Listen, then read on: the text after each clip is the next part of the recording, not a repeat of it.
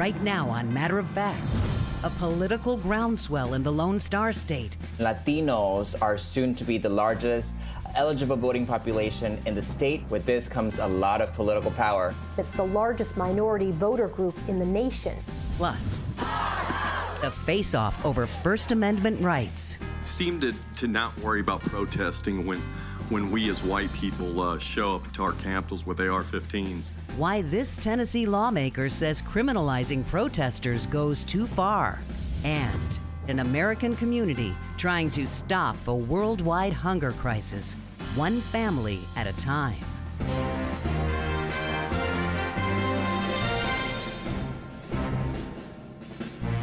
I'm Soledad O'Brien. Welcome to Matter of Fact. The Democratic and Republican conventions are wrapped up and the tone and targets for each campaign set. As the campaigns focus on turning out the vote, are they forgetting about a growing voter demographic? The path to victory in November can't afford to overlook the Latino vote, which according to the Pew Research Center is 32 million strong. And for the first time, it's the largest minority voter group in the nation. To find out how Latinos see the race for the White House, we asked one multi-generational family to share their internal debate. My name's Evelyn Hernandez. I'm 61. I live in Sunnyside, Queens, New York City. My name is Sarah Garcia. I am from Queens, New York. I'm 30 years old. I consider myself Latina. I'm Puerto Rican. I am a dedicated voter, and this year I think it's more important than ever. And in fact, the issues that are motivating me right now are really social justice issues. I don't think that either of the political parties are genuinely reaching out to Latinos. I think that we're very much being used as talking points, being talked at rather than listened to. I would really like to see the politicians speak to Latino professionals like myself, people who are doctors, lawyers. We are people who have achieved the dreams of our parents and our grandparents, and that seems to be in jeopardy right now. And I think that the younger generation is basically saying, basta, we don't want to settle. You're absolutely right that we are tired of incrementalism. We've waited a long time for the baby steps to work, and people are dying in the process. I think without pushing for radical politics, there's nowhere for you to go. If you're not pushing as far as you can push, then you're doomed to fall short. I might consider, voting my conscience and doing a protest vote, but I am going to vote, and I think what's bringing me to the polls are my loved ones. I feel a responsibility to them to do the right thing. Antonio Arellano is the interim director of Jolt Action, the largest Latino civic engagement effort in Texas. Mr. Arellano, so nice to have you. You have called this a unique moment in history for young Latinos. What exactly do you mean by that? Absolutely. You see, Texas in particular, the home of the Lone Star State, is experiencing a massive demographic shift. And Latinos are soon to be the largest eligible voting population in the state. Not only that, but the largest percentage of the population, period. With this comes a lot of political power. We are committed to making sure that young people of color in this state recognize that they have the power to transform Texas and not just decide the next presidential election, but with 38 electoral votes, we have the power to decide politics in America. It sounds incredibly inspirational, but I feel like I've been here before many, many times. And one of the challenges, as you well know, is that Latinos always seem to have the numbers, but when it comes to executing on those numbers, it often falls short. People often say Latinos don't vote. And I like to tell them Latinos haven't been convinced to vote. The Latino community is culturally, ideologically, and linguistically diverse. We need campaigns and candidates that speak to all of our different issues, that address our problems, and that propose solutions that speak specifically to us. What are the issues that are particularly this time around you feel are pushing young Latinos to actually go to the polls? You see, the mismanagement of COVID has really impacted the Latino community. Here in Texas, before COVID, we already led the nation with the largest percentage of uninsured people. And of that, the biggest chunk were Latinos. Now, Latinos are literally watching their grandparents and their parents, their loved ones, die because of the lack of access to affordable health care and this incompetence from our leaders, both at the federal level and here at the state level. And that is driving Latinos to the polls like never before. Latinos care deeply about healthcare, and they're going to vote with that top of mind. What's the strategy then to get those 38 electoral voters? You see here in Texas, JOLT is mobilizing in Austin, Dallas, Houston, and San Antonio. We have built a massive universe of low propensity voters. We go into communities where strategists tell us you're wasting your money. These people don't come out and vote. 2018 was our first electoral cycle. We knocked on 45,000 low propensity community homes. Out of those, 40% of our universe came out to vote. And out of the 40%, 25% were first-time voters. What are the other generational divides that you see in the Latino community in Texas specifically? The older generation cares deeply about an economic message, a strong economic message. They care deeply about issues that are day-to-day issues. How am I going to get money in my pockets and food on the table? Younger generations care deeply about the future that they're about to inherit. Healthcare, immigration reform, racial equity, climate change, gun safety. The eligible voting bloc in Texas, that's the largest, it's millennials, and it's made up of brown and black youth. And they care about an incredibly progressive agenda. Antonio Arellano is the interim executive director at JOLT. It's so nice to have you. Thanks for talking with me. Thank you, Soledad. Next on Matter of Fact, protesters camping out at the Tennessee state capitol for 75 days, demanding a meeting with the governor. Did the governor, in fact, meet with the protesters? No, he did not. He refused to. Now they face a felony charge if they continue their round-the-clock protest. And later, in November, we are expecting millions of voters to request a ballot. meet a small-town election clerk who sees the avalanche coming and thinks it's time for you to help out. Thank you for joining us for Matter of Fact. Kenosha, Wisconsin has become yet another flashpoint in the nation's summer of unrest. Anger over the shooting of 29-year-old Jacob Blake spilled into the streets after a cell phone video went viral. In the video, you can see police shooting Blake, a black man, multiple times as he leaned into his SUV, all while his 3 small children sat in the vehicle. Outrage over the shooting has led to demonstrations across the country, echoing those prompted by the deaths of George Floyd, Breonna Taylor, and numerous others. In many places, protesters take their demands to state capitals. In Nashville, protesters have been occupying the Capitol grounds for 75 days, demanding a meeting with the governor. Now, the state has passed a law making overnight camping on Capitol grounds a felony, which could result in taking away the right to vote. Jason Hodges represents District 67 in the Tennessee General Assembly. He served in the Marine Corps. He's now in his first term as a Democratic legislator, and he voted against the bill. It's so nice to talk to you. Thanks for being with me. So I want to start with the protests, because not everybody really understands or knows a lot about that story. Give us some background. What were those protests about that took place outside of the Capitol doors? So it was really a Black Lives Matter protest. And, you know, they had been out there every day peacefully protesting. And their one request was to get an opportunity to speak with the governor about inequality. What were some of the things that they were complaining about and what their motivations were?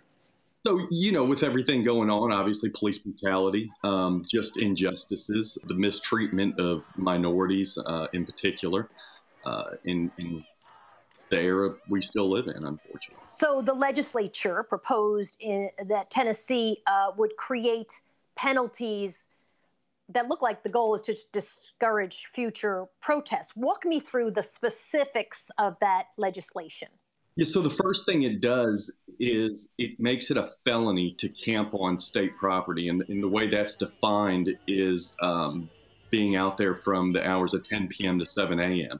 And so that felony carries a pretty heavy sentence of a minimum of 1 year in prison with a maximum of 6 years in prison. And then the second major part of the bill that I find to be very concerning is the bill has a provision in there that talks about the disruption of public meetings.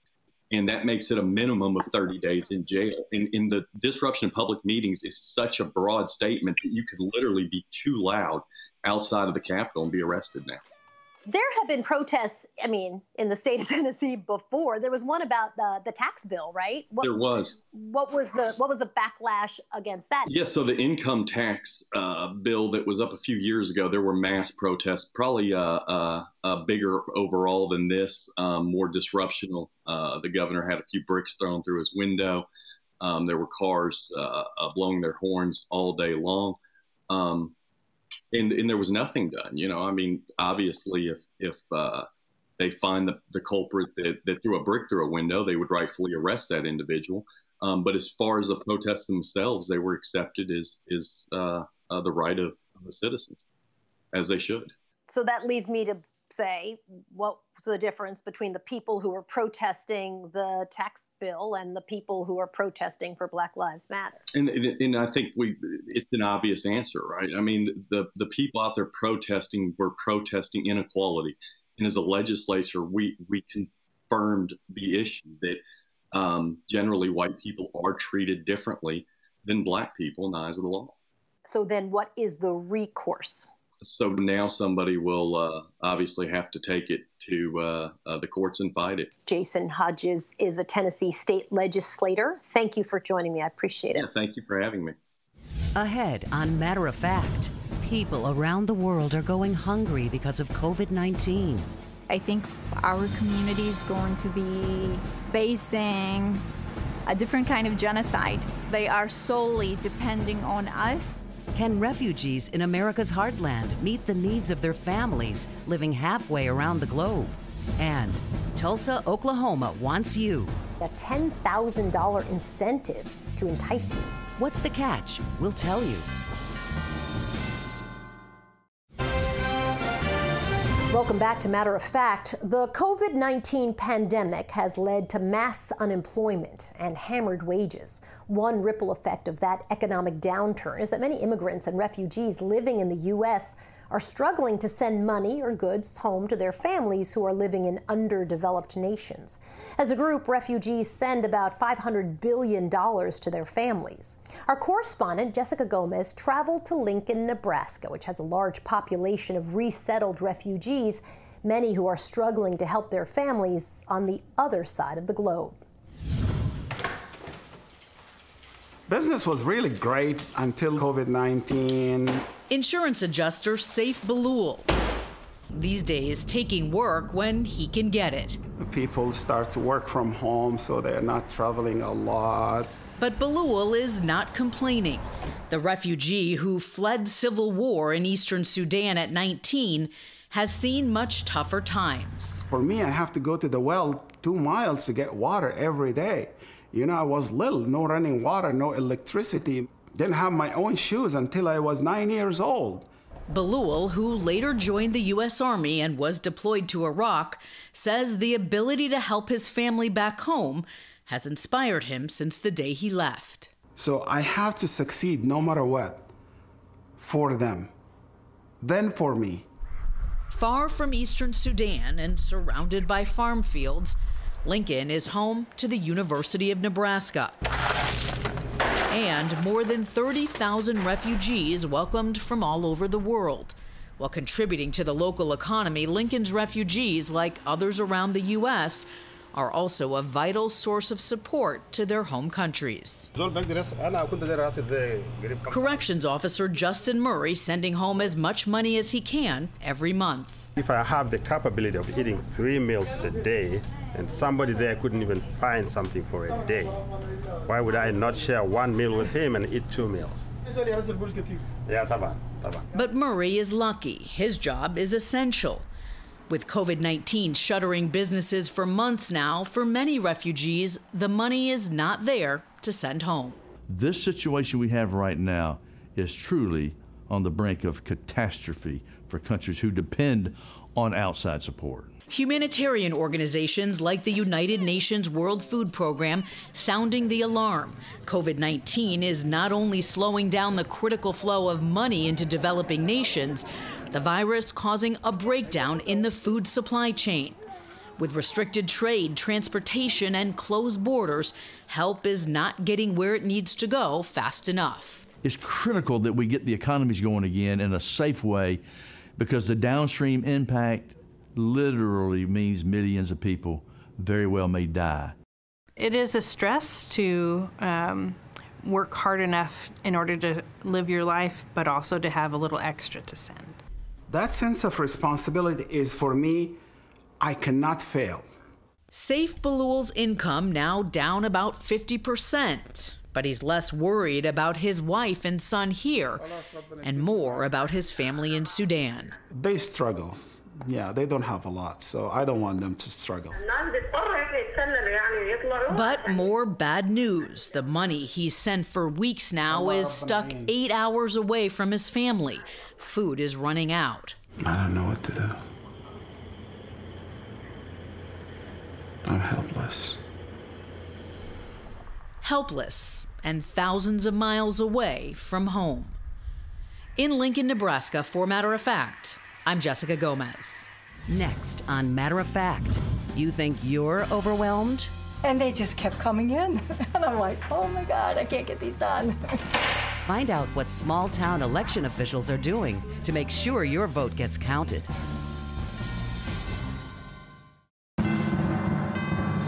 Welcome back.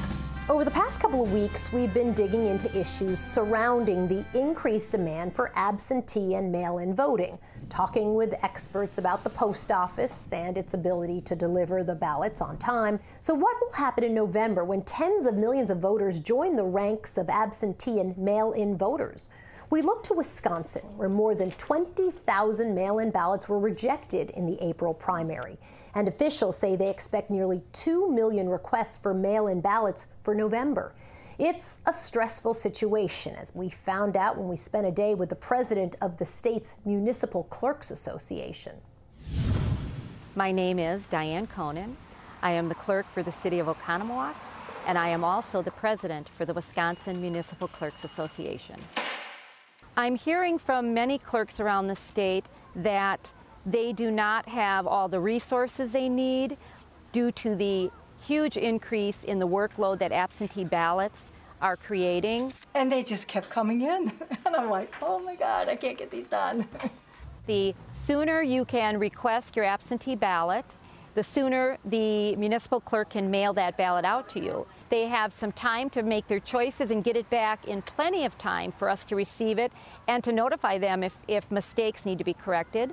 We do not believe that there is a lot of fraud when it comes to mail-in absentee voting. Most people who request that absentee ballot vote that ballot themselves and mail it back. However, we do know that there are those individuals who will request absentee ballots for other family members, and it is suspect that who actually voted that ballot. How about the filing? How's that going? There's a lot of pressure for the professional municipal clerk and their staff.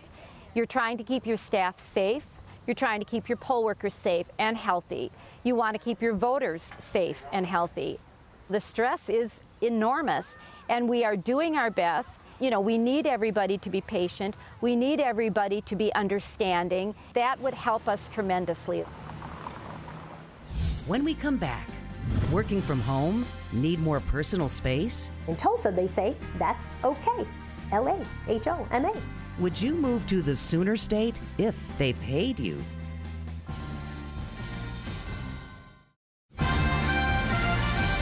Finally, are you looking to move? Tulsa, Oklahoma wants you. That's right, Tulsa wants you to move there. And they're offering a $10,000 incentive to entice you. Oklahoma's second largest city is targeting remote workers ready to leave behind long commutes for good. Funded by the George Kaiser Family Foundation, workers are offered $2,500 for relocating costs, a $500 monthly stipend, and a $1,500 bonus if you complete a year in residence. To qualify, you must be a full-time remote worker or be self-employed, and you have to live outside the state, obviously. The effort took off back in 2018 when Tulsa saw the trend toward working remotely. Last year, 70 folks made the move. This year, the goal is 250 people. The pandemic might actually be helping the cause. So far, 125 people have made the move. And in Tulsa, they say that's okay. LAHOMA. That's it for this edition of Matter of Fact. I'm Soledad O'Brien, and we'll see you back here next week.